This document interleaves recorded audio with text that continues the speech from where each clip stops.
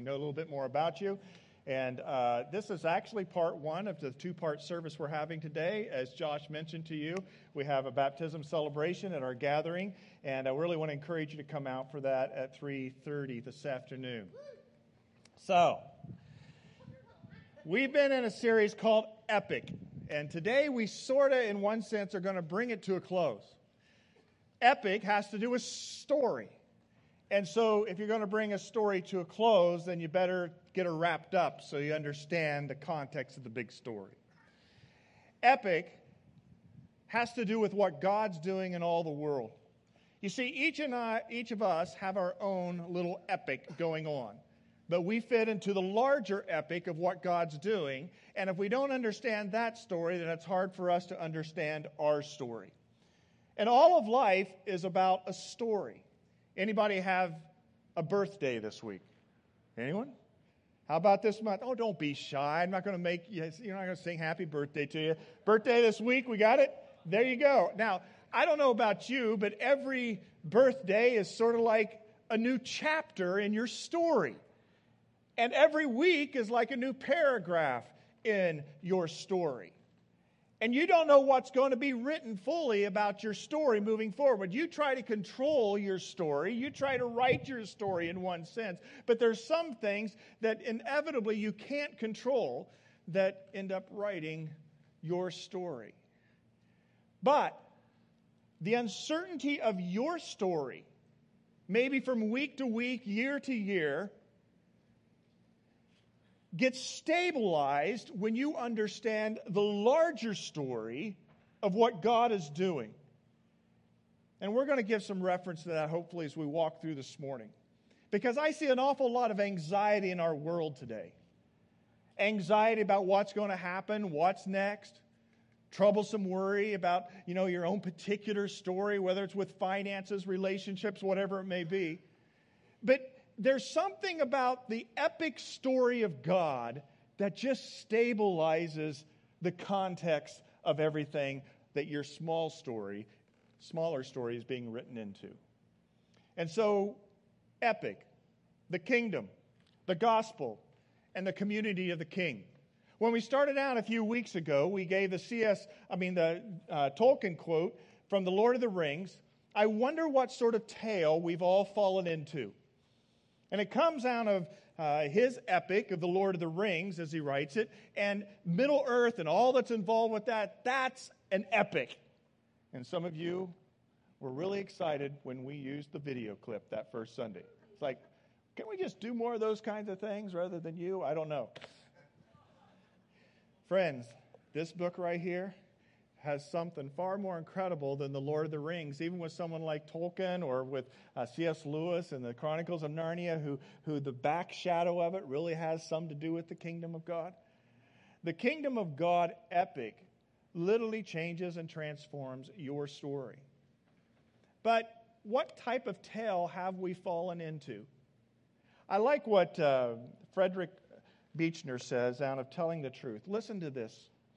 Because we're talking about the kingdom of God. And the kingdom of God is a tale. It's a tale that all of us have fallen into. He says it is a world of magic and mystery, of deep darkness and flickering starlight. It is a world where terrible things happen, and wonderful things too. It is a world where goodness is pitted against evil, love against hate, order against chaos. In a great struggle where often it is hard to be sure who belongs to which side, because appearances are endlessly deceptive. Yet for all its confusion and wildness, it is a world where the battle goes ultimately to the good, who live happily ever after, and where in the long run, everybody, good and evil alike, becomes known by his true name.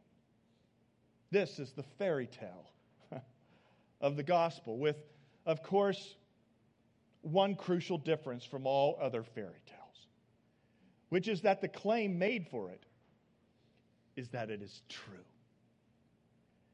That it has not only happened once upon a time, but has kept on happening ever since and is happening still.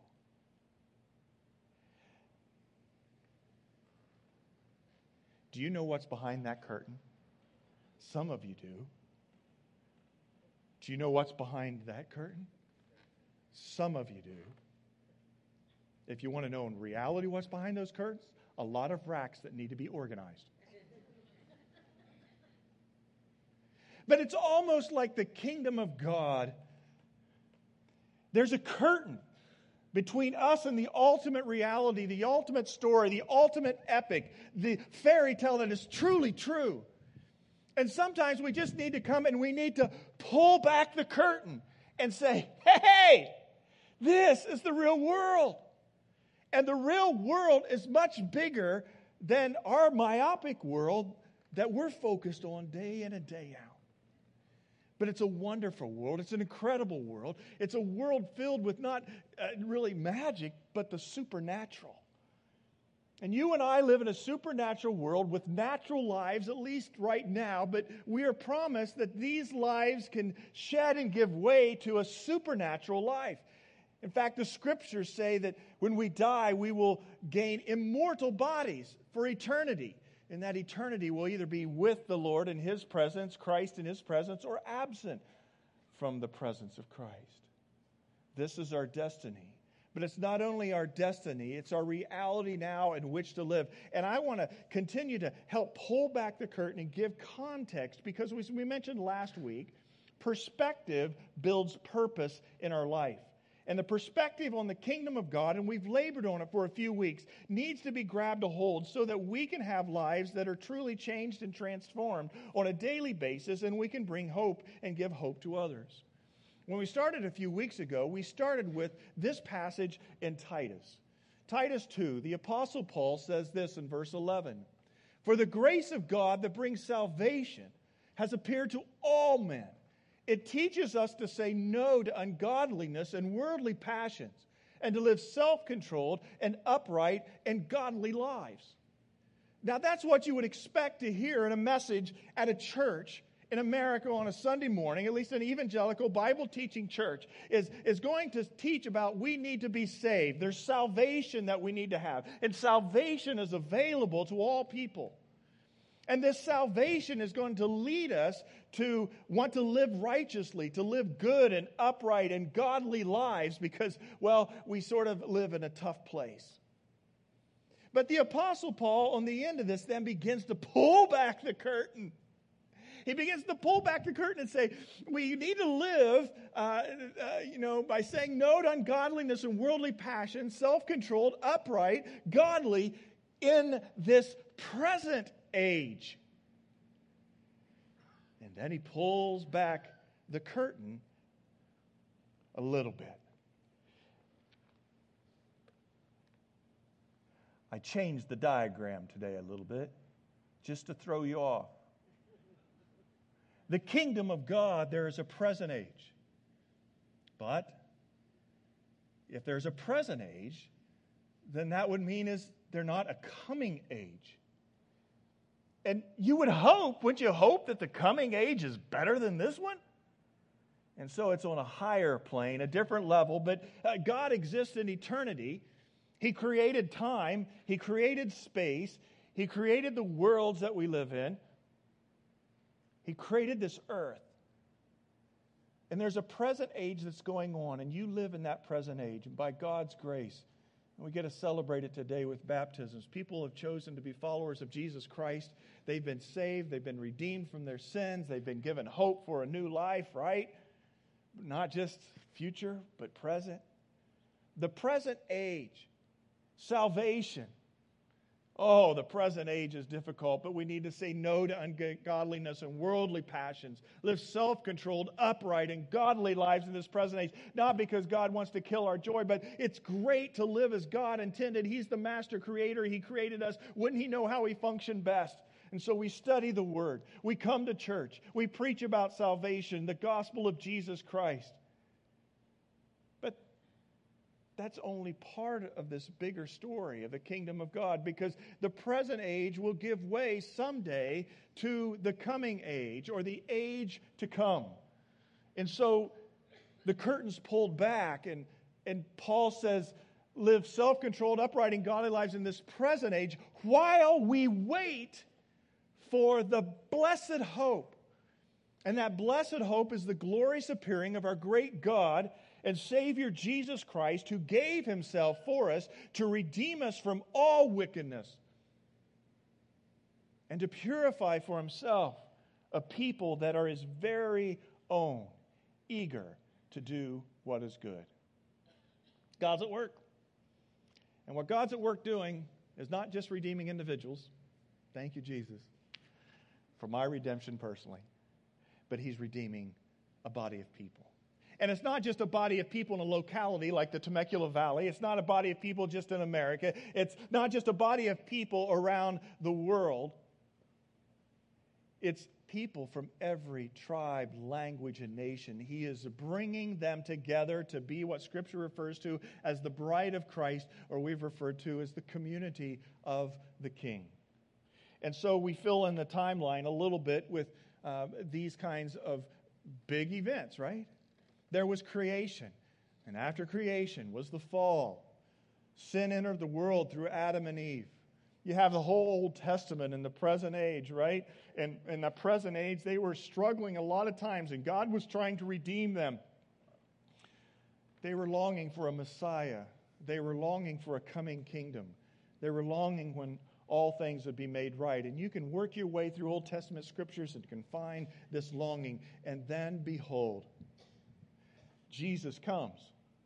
Jesus comes, the first coming of Christ, the cross, the resurrection, and then the ascension. But it's all still a part of the present age. And so the phrase, while we wait for the blessed hope, that's exactly where we are, right? Where's the X on the timeline? You know, you are here. Here's where you're at. And so we wait, and we wait, and we wait. Well, what are we waiting on? We're waiting on what we were promised, that Jesus Christ would return. And he'd return not as the meek and lowly Jesus, born of the Virgin Mary from Nazareth and establishing, his rule and reign in a small way, but the significant way here on earth. We're waiting for him to come and the great clouds part the sky and he returns, as Scripture teaches. So we wait for the blessed hope, the glorious appearing of our great God and Savior Jesus Christ.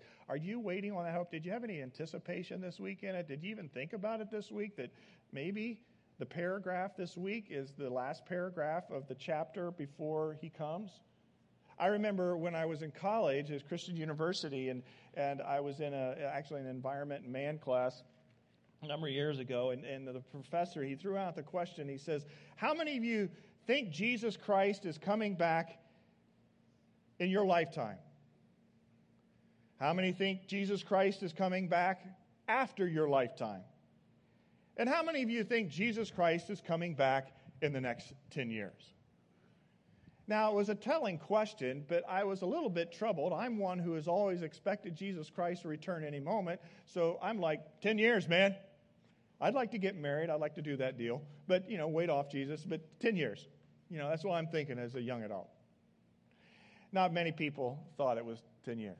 Well, it's been definitely 10 years and more. But is there any less anticipation that it could be this week? You see, when Paul wrote these words, while we wait for our blessed hope, the glorious appearing of our great, there was an anticipation it was palatable on their lips and their mouth, because Jesus had just ascended to the heavens. And though Paul didn't physically see Jesus and with him, Jesus appeared to him on the road to Damascus when he was converted, and all that was a part of his story. They thought Jesus was coming back any time. They didn't see what we now understand as sort of the church age, the gap living between the times of the present age and the coming age that we've talked about. But they thought Jesus was coming back. And sometimes I fear that what happens in our churches today and in the community of Christ, the community of the King, is we become very lackadaisical and blasé. It's been so long. In fact, I remember once hearing a comedian go, "Yeah, Jesus was around 2,000 years ago, and he said he was coming back. It's been 2,000 years. He ain't coming back." I just thought, how foolish. Scripture teaches, because We live in time and space. We understand time, but Scripture teaches with God, 1 day is 1,000 years, and 1,000 years is 1 day, and so Jesus really has only been gone 2 days in his mind. Jesus is coming back, and we wait for the blessed hope, and we should always be a body that anticipates the Lord's return. In fact, the movement that we're a part of as a church, the Christian Missionary Alliance, was based upon this anticipation of Christ returning and us needing to be about the gospel effort, which we're going to give reference to in a second. But that was the waiting for the blessed hope, and that's where Paul found himself. They were not sitting around twiddling their thumbs, just doing whatever. They were busy about doing God's kingdom and telling people the story of what Jesus did to be able to change and transform their lives, to redeem them out of the present godless, wicked age and bring God to have a people of his very own. But Jesus is coming back, and we long and anticipate for the second coming of Christ. And Scripture teaches that when Christ comes back, he is going to do a redo. I'm not quite sure how he does it. You know, it talks sometimes about fire destroying the earth, those kinds of things. It's not going to be a flood anymore. But God's going to do a major home remodeling project. And he's going to take it back to better than it was in the Garden of Eden. And it's not just going to be the new earth that we're a part of. We are also going to be able to be a part of a new heaven. And I don't know the teleportation kind of thing and all that's going to happen, whatever. But friends, you and I get to participate in the new heaven and the new earth. Part of me today just wanted to take time and go to the last chapter of Revelation where it talks about the new Jerusalem coming down out of heaven. I took time to do it this week, and I thought, that's really great news. And that's a part of my story. I'm a country boy, and I like big nature, long-distance views, but, you know, I can deal with a new city that I have to live in called Jerusalem, especially if the presence of Jesus is tangible there. Streets of gold, which are just pure material and reflective of God's glory. No need for a sun because there's no night or day, and God wipes every tear away from our eyes, as we read last week, and that's going to be a beautiful season in the new heaven and the new earth. And we will get to be a part of it, not as self-centered individuals that build our own little huts and say, no, nobody come to my door.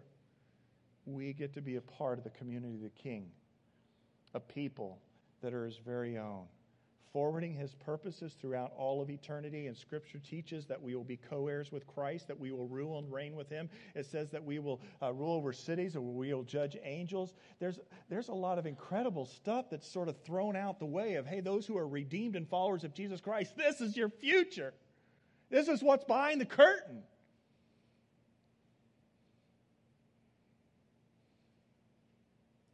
But I live in a pretty hard world, Carrie.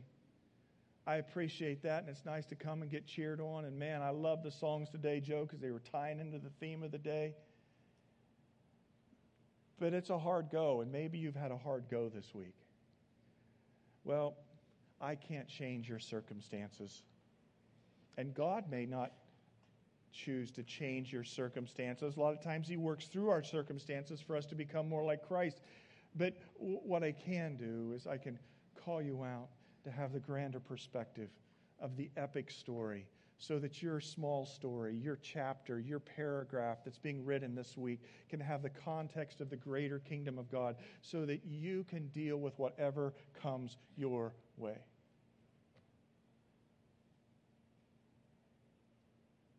Some of you know that my mother, who's 89, fell a number of weeks ago, 3 months ago now or whatever, broke her L4. She's lived in the same farmhouse that I've grown up in, and whenever I go back to Indiana, where I'm from in the Midwest, I go back to the same room I grew up in. My mom prepares a meal. The farm operation, a big farm corporation that we're from, is going on, and all the semis and the tractors and the equipment and the field preparations, all that goes on. And it's just sort of a great world that I walk back into that still is the same pretty much as what I grew up with. My dad died 5-6 years ago, but Mom's been doing well. She's still sharp as can be, and she loves Jesus, and she was the piano player at the church growing up and all those kinds of things. But her story took a little bit more of a challenging turn the last week. In fact, I was on a conference call Thursday with my 4 siblings who were in my mom's hospital room because she went in for a checkup for her heart issues, not just the back issues, but she's been in there, and they wanted to have a conference call to talk to us about what's going to be next for Mom. And they wanted to talk about hospice care. Well, that is not a good paragraph to read in your story. What do you mean? Mom's doing okay. I mean, yeah, she's going to get her strength back, and she's had congestive heart issues, but she's navigated those. Why are we having some all-in meeting about hospice care? In fact, I'm flying back to Indiana tomorrow night on a red-eye, and there's a Tuesday meeting in the same hospital room, and we're going to have to make decisions. I'd planned this trip back and going back to, like I told you last week, and going back for a 40-year high school reunion kind of thing, but I'm like, wait a second, that wasn't the chapter. I just wanted to fly home, see family, come back, take Levi with me, one of my sons, and so the story's changing. But because I know what's behind the curtain, because I know the bigger context of what's going on, though I have been sad this week, and I better stop talking about it because I start crying up here in front of you, and that wouldn't be good. Things will never be the same. You've experienced that. Some of you are experiencing it right now. You think you have all these years, but then they seem so brief after it's all over. It's like, wow, the family pictures. And really? I don't know. My mom may be able to come through it and maybe have many more good months, maybe a year, I don't know. Or I could get a phone call. It's one of those times in my life now that I don't want to see a phone call from one of my siblings. And when they get on the phone, they say right away, now everything's okay. Okay, good. What's up?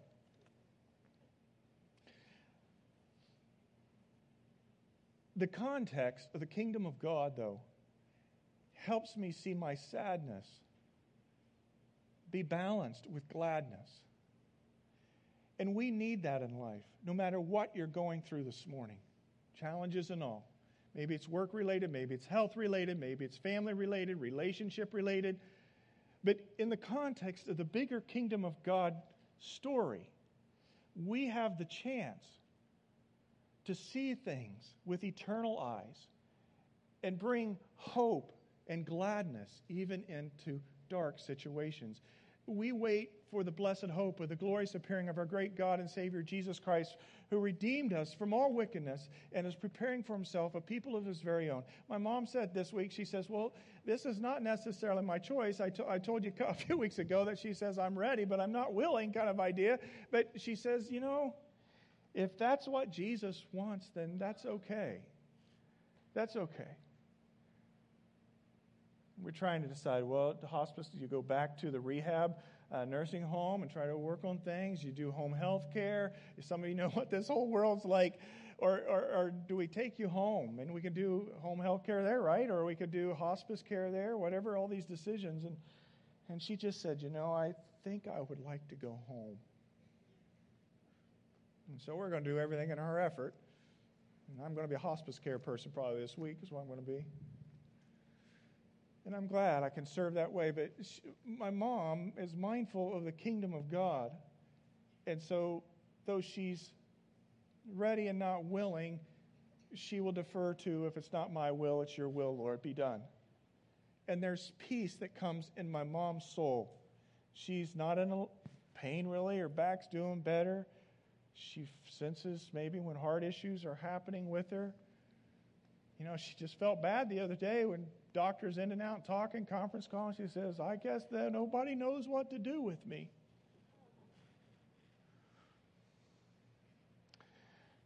The kingdom of God gives me hope that it wouldn't be the end for my mom, right? And as quickly as life is going, it's just going to be a few brief years anyway. And we will all be gathered together as the community of the King. And there's something rich about that. And then there's something that redefines everything else about my life. Yes, it would be nice to acquire that level of, you name it, success, finances, status, But in the big picture of things, it really doesn't matter. So if I ask you today sort of a blunt question, what are you pursuing right now that really doesn't matter when the curtain's pulled back and we understand the kingdom of God?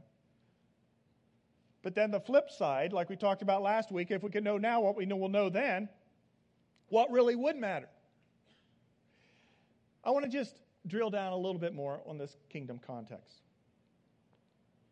We said last week in 1 Corinthians 15:22, Paul said, "For as in Adam all die, so in Christ all be made alive, but each in his own turn. Christ the first fruits, the Christ resurrection. Then when he comes, those who belong to him, the first resurrection. Then the end will come when he hands over the kingdom of God the Father, after he has destroyed all dominion, authority, and power." And we put that on the timeline, the context, that as we wait for the blessed hope, it's on the other side of Christ's resurrection. That's why we have hope. He was the first fruits. He was the first fruit to be picked from the tree. If Christ was raised, then we can be raised.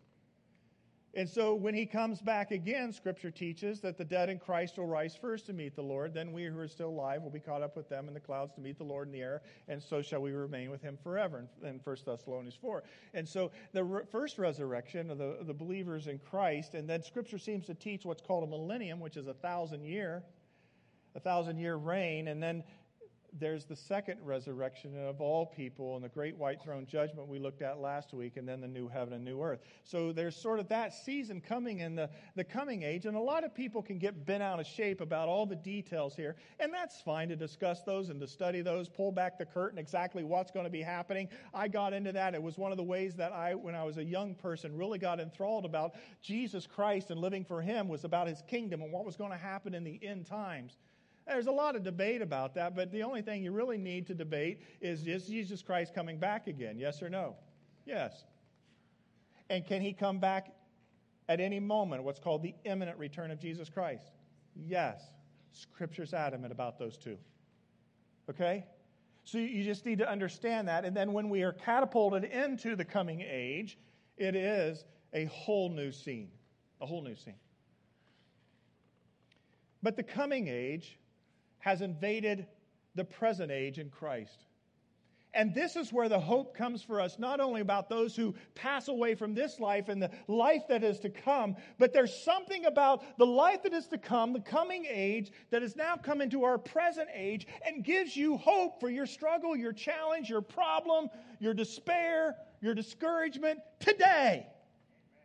And that is, the kingdom of God has invaded the present age when Jesus Christ came into this age. And that's a big deal, because here's the reality. Eternity has already started. Even though you see the challenges around you and the fallenness of the world, Jesus has brought his kingdom in our midst, and his kingdom is actively happening now. The coming age has invaded the present age in Christ. Thus, we are living in the presence of the future. Now, let me pull the curtain back on that one. How many of you think about that every day? We already are living in the presence of the future, because we live on this side of the cross and the resurrection of Jesus Christ.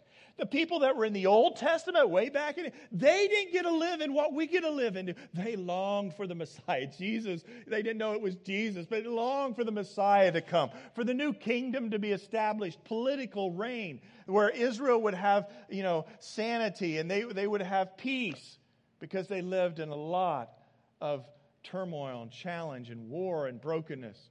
They longed for it. But we get to live on this side of the resurrection of Christ. So we are already participating in this credible journey called the kingdom of God. So the kingdom of God is at hand. Remember, we said those are the words that Jesus said, the first words recorded in Matthew, which is the first gospel we believe that was written. Jesus, his first words, the kingdom of God is at hand. Repent and believe, because the kingdom had to do with his kingship, had to do with his rule and his reign. And it wasn't that he was going to destroy the political ranks. He was going to establish his reign in the hearts and lives of people first, by them choosing to be followers of him in humility and repentance and brokenness. And so the death on the cross and the resurrection, the challenge that we would be saved in this present age. is the kingdom of God working in the hearts and lives of people. And if you want to see the kingdom of God happening, then let's labor to see it happen in the lives of our friends. Because you don't get to experience the new heaven and a new earth in the presence of Christ unless the kingdom of God has come within your life in this day and age. I need to repent, turn, follow Jesus Christ. You reign in my life as leader, as Lord, as my Savior. And many of you made that decision. Maybe if you've never made that decision in your life, I'd encourage you today, you can make that decision. When we have baptisms this afternoon, there's some testimonies a little bit here and there that maybe be shared with people. They don't have to share. If you want to be baptized today and you want to talk to me afterwards, that's cool. Let's talk. But, one of the things that's going to happen when they're immersed in the water and then they're raised from the water, buried in the old life, raised to the new life, the articulation they will verbally declare is, I believe. This I believe. I believe Jesus is who he says. He rose from the grave, and he is my leader, my Savior. The kingdom of God has come within them. We're experiencing a transcendent moment. Not that baptism saves you. It's the outward sign of an inner decision of salvation when Jesus Christ saves you. But you're like, wow, the kingdom of God has come within that person. And so when they come up out of the water, what do? We cheer. We celebrate because they're being obedient to the command to be baptized. See, some of you right now that have not been baptized, you need to talk to me afterwards. Because this is a great moment today. And it's not like, I got to get my act together. Or, I've been a Christian for a long time. I'd be really embarrassed. I say, no.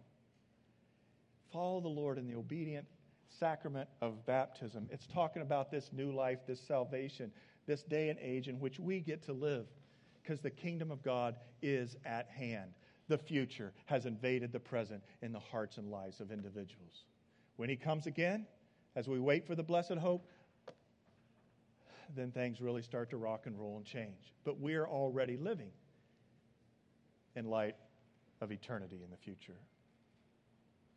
1 Corinthians, though, goes on to say this in verse 22, then the end will come when he hands over the kingdom of God the Father after he's destroyed all dominion, authority, and power. For he must reign until he's put all his enemies under his feet. The last enemy to be destroyed is death.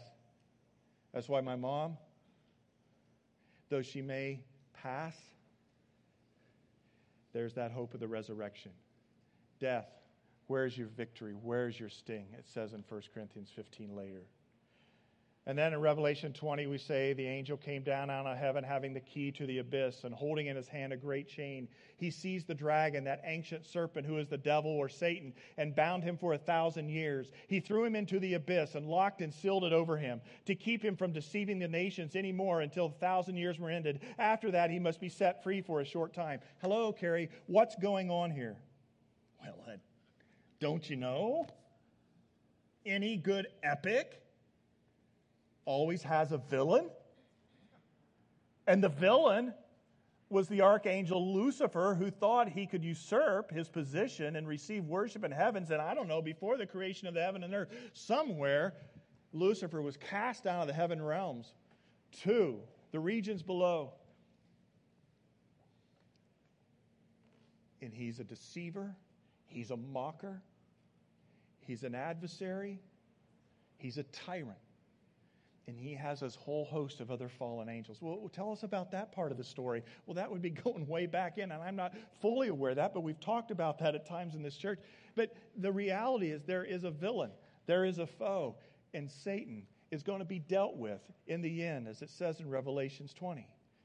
And so in this particular passage, what happens at this particular moment here, when the blessed hope, the return of Jesus Christ, is said in that scripture, Satan is bound. And he's bound for 1,000 years. So he's dealt with at the coming of Jesus Christ. But then it goes on and says, when the 1,000 years are over, verse 7, Satan will be released from his prison and will go out to deceive the nations in the four corners of the earth. But fire came down from heaven and devoured them. And the devil who deceived them was thrown into the lake of burning sulfur, where the beast and the false prophet had been thrown. They will be tormented day and night forever and ever. That's their beautiful destiny. So what happens at the end of the 1,000 years for a brief period? We don't fully understand it. Seemingly, if we take it literally as Scripture, some people say it's not to be taken literally, that kind of thing. But there is this reality that in the end, Satan is destroyed. You see, the part of the epic story about the villain you need to understand, because if you don't understand this, you are in a battle, you are in a fight. Scripture says that we do not fight against flesh and blood, but against principalities, powers, and evil forces in high places in Ephesians 6. And so we have to understand that part of this story has to deal with what's happening with Satan. And Satan is bound when Jesus Christ returns. He's briefly released at the end of the 1,000 years, and then he was destroyed, thrown into the burning lake of sulfur. Him and the false prophet and others. But that's not all that's happening, because we live in the presence of the future, right? So what about Satan now? What's the deal with the villain and how he attacks and deals with us now? Well, this is where the reality of the cross comes in so powerfully. Because at the cross, Satan was defeated. He was defeated at the cross. He'll be bound when Christ returns at the second coming, and then he'll be destroyed at the end of the millennium before the new heavens and the new earth are all created. This is a part of what's behind the curtain. And you need to know what's behind the curtain as it relates to this aspect of Satan, not to dwell upon him. Maybe you even doubt that there is a Satan, but there is an evil archangel that fell from heaven, Lucifer, all this kind of context Scripture teaches. And he's wreaking havoc on this earth. In fact, Scripture says that he's like a roaring lion. But he's on a long tether, actually. And the reason he's on a long tether is because of the cross of Christ. And you need to understand this. That's why in Colossians 2:13, the Apostle Paul says this: when you were dead in your sins, God made you alive in Christ. He forgave us all of our sins, having canceled the charge of our legal indebtedness, which stood against us and condemned us. He has taken it away, nailing it to the cross. This has to do with the forgiveness of our sins. And we have to have the forgiveness of our sins to get into a perfect kingdom of God future. Because there is no sin, there is no darkness, there is no evil. So we've got to be dealt with. And it's not a rehab project for us. We need to become alive because we've been spiritually dead. That's why you need to be born again to see the kingdom of God. So he's given reference to this. But then he acknowledges that something happened here. Not just that your sins were nailed to the cross. But verse 15 says, and having disarmed the powers and authorities, he made a public spectacle of them, triumphing over them by the cross. So, you come back to the storyline. Woohoo! There it is. There it is. The flow. The redemption. Christ. The coming age into the present. And the adversary being dealt with. So when you're up against opposition, and you will sin, you will fall, you will struggle. There's the sinful nature, there's the ways of the world, but there's the direct attacks of the devil. You need to wake up and realize he's been defeated. And his destiny is secure. So why are you letting him mess with you? Why are you letting him mess with you? That's when Jesus, he was talking to Peter about his death and his resurrection. And Peter said, oh, you can't die. Messiahs don't die. And he looked at Peter and he said, get behind me, Satan. Whoa! Why? Because he wasn't calling Peter Satan. Jesus knew that Satan was putting that into the mind of Peter, and he knew what was happening to Satan long term. And he said, Satan, you will not do that. So how many of us today are struggling and wrestling with issues and situations in our life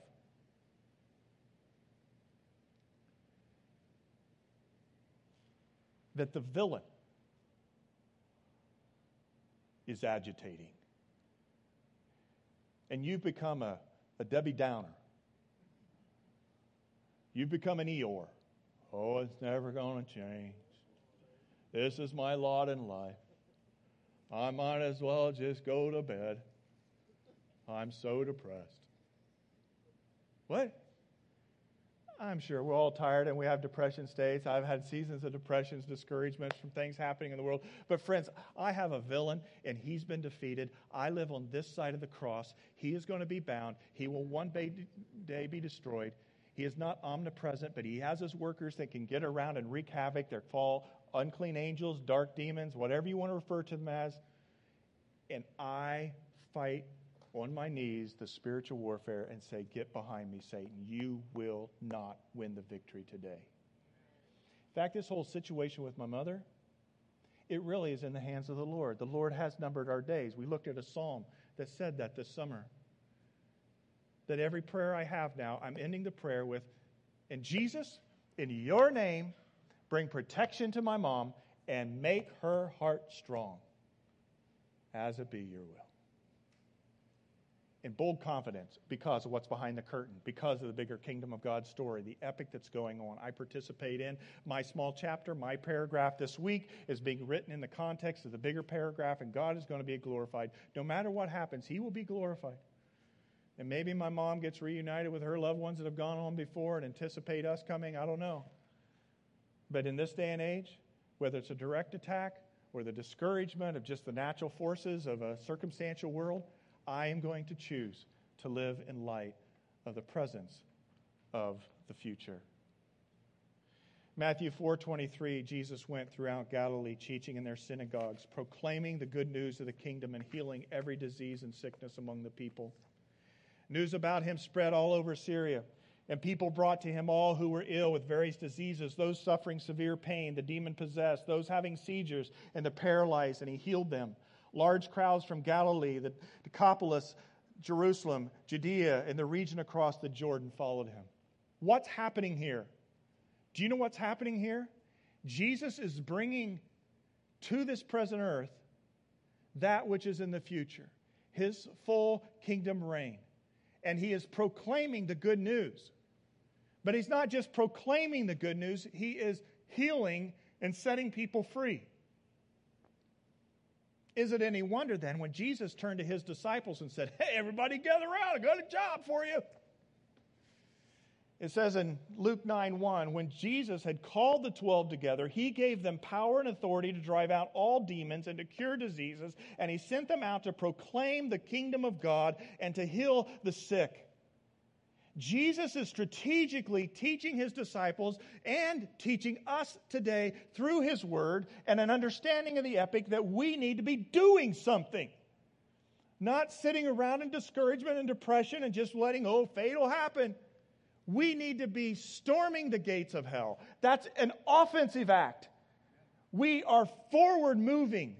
We are taking and fighting spiritual warfare with divine weapons, and we are encountering our world, including our friends and our workplace and our school classrooms, with the authority that God has been given to us because Jesus Christ brought that power and authority through His defeat of Satan and His resurrection from the dead and ultimately His defeat of death. He gave them power and authority to drive out all demons and to cure diseases, and He sent them out to proclaim the kingdom of God and to heal the sick. He not only told them to proclaim, He told them to demonstrate. And that's why He says He gave them. For He gave Himself for us to redeem us, to purify for Himself a people of His very own, eager to do what is good. What is the good that we are to do? It's the same thing that Jesus did when He was on this earth until He comes again. There was a proclamation and there was a demonstration of the kingdom of God. The proclamation was a message of the kingdom of God. It's what I've been trying to do here for these few weeks. You with me? But it's also the demonstration of the ministry of the kingdom of God. Because if you have the proclamation without the demonstration, if you tell somebody Jesus loves you, wants to take care of you, but they're dying on the vine in that moment and you don't provide them food, then what good is the message without the ministry? And so in this day and age, we forward the kingdom of God by proclamation and demonstration, and that's our assignment as disciples of Jesus. And so we proclaim in a room like this, but then we commission you to go out into the highways and the byways of life and do the ministry of the Lord. To be fully alive in Christ and to His mission. Go. I was talking to somebody right before service. They said, I just feel God's part in my life right now is to help encourage this particular person where they're at on their spiritual journey. And I go, you get it. You got it. That's exactly what you're to do. You're doing the ministry, the demonstration of the kingdom of God. And so all of us should not be just sitting around like sometimes the Christian church has done through prior ages. Go, well, I'm saved. I'm glad I got my fire insurance, and I'm not going to be going to that place no one wants to go to. And I'm just fine, just doing my own thing. I'm just going to sit, and whether Jesus comes back or I die and I go be with him, that's all good.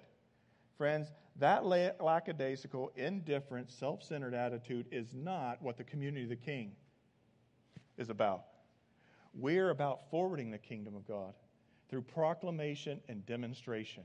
And friends, yes, some of you are lovely at doing the ministry, helping, encourage the poor, mentoring, teaching. Maybe you're a mother and you're doing a great job with your kids.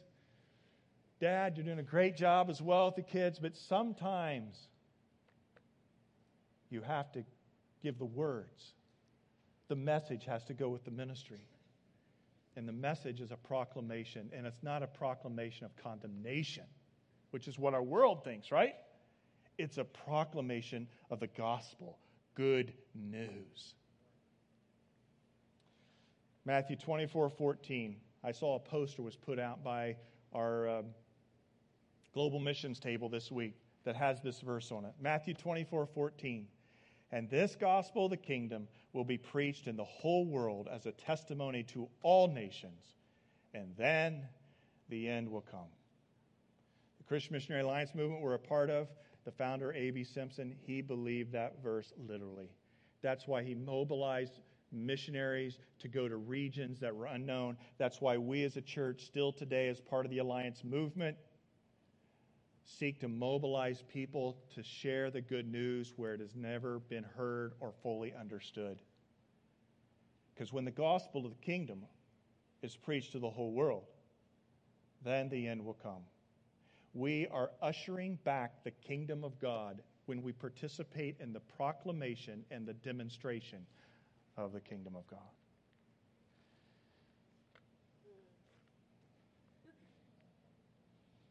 This week, my son Levi,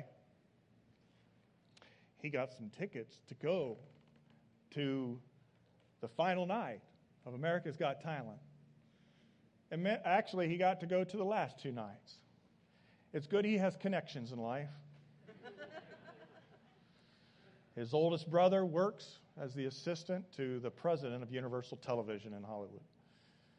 And when she found out that Levi and his mom had tickets to go to America's Got Talent, she says, oh, you can't sit way up there. You need to sit down in the VIP seats. And that's exactly where he sat this week. Some of you watched the final episode finale of America's Got Talent. He was sitting actually in Howie's chair there. Could hit the red button. Made his day. Might have made his whole year, I'm not sure. He watches those shows on Netflix or wherever they're recorded all the time. I want to be on The Voice. I want to be on America's Got Talent. And there he was. And what was sort of special about the night, some of you know this, I will ruin it for you right now if you haven't watched it. There was a local young boy, young adult, who won the competition. He's from this valley, Cody Lee. He won the 14th season of America's Got Talent. And the thing about Cody Lee is he's got autism and he's blind. And some other special need kind of issues going on there, but God has given him a gift to be able to sit at a keyboard and play and to sing really well. And a little side note here with this, Joe was telling me earlier this week that Cody actually has sung in our own youth venue at the old building. He showed up one night. He was just there to hang out, watching his cousin sing on something. And then after the concert was over, he says, can I sing? Can I play? And he started to sit down and play and sing. If you heard him, you can go Google it and watch the video of his abilities. You're going, oh, my God. So, hey, we gave host to Cody Lee before he became famous. Just want you to know that. I'm going to have the worship team come up to close this, but I want to close with this thought concerning the kingdom of God. All of us have been given talents. All of us have been given spiritual gifts. And we need to be actively using those talents and those spiritual gifts to serve the purposes of the kingdom of God. So as we close the story of the epic, I have a direct forward challenge to you to re-alter and change your life, if need be, to help bring back the King. The community of the King, in this day and age, in this present age, as we anticipate the age to come, that's our job, that's our responsibility, is to help bring back the King. To take His gospel through deed and word to every corner of our place that we have touch with. Maybe it's your neighbor, maybe it's the coworker next door, maybe it's a vendor that you have touch with, maybe it's a classmate, maybe it's a family member that's even estranged from you. Would you pray a prayer and say, God, who would you have me bring the hope, the good news of the gospel of the kingdom to this fall? What do you want me to do for them? What are the words you want me to tell them? You know, we have Rooted coming up, which is a 10-week discipleship journey. And some people say, what's that all about? What do I do? Some of you could actually go and encourage somebody to do a radical move and go to a 10-week journey of discovering how to be rooted in Christ. People that have no faith, or they've walked away from their faith, or they're needing to grow in their faith. Maybe it's being a part of a life group and inviting them to that. Maybe it's just going out to lunch with them and hearing their story and let them know that there's another chapter that can be written in their story. You see, we don't have a talent stage to say, hey, everybody, come up here and show us your talents. Some of you feel real awkward if you were put on the stage of the Dolby Theater, right? Oh, my goodness, what would I do? But you stand on the stage of the kingdom of God. The curtain has been pulled back. You've been given a talent. America's got talent. The community of the King has talents. Are you using your talent to serve the purposes of the King? Whether on a Sunday morning children's room, main room, on stage like these folks are, I don't care, but somehow we got to dig deep and figure out how to do this, because we are called to bring back the King. And we are called into proclaiming the message and demonstrating the ministry until He comes. And friends, the desire is that we'd see more people like this being baptized, like we have the opportunity today at 3:30. Because now is the day of salvation. Today is the day of salvation. The kingdom has come in our midst. The future has entered the present, and we have the opportunity to give people hope. I can't comprehend a family meeting about hospice care if I didn't know my mom had the future of being with the Lord, and I was going to be with her. But today, there's some loved ones that you have that you don't have that confidence, and we better be about the business of loving them into the kingdom. Every seat could be full. Multiple services could happen if we devote ourselves to taking our talent to be used for the kingdom of God.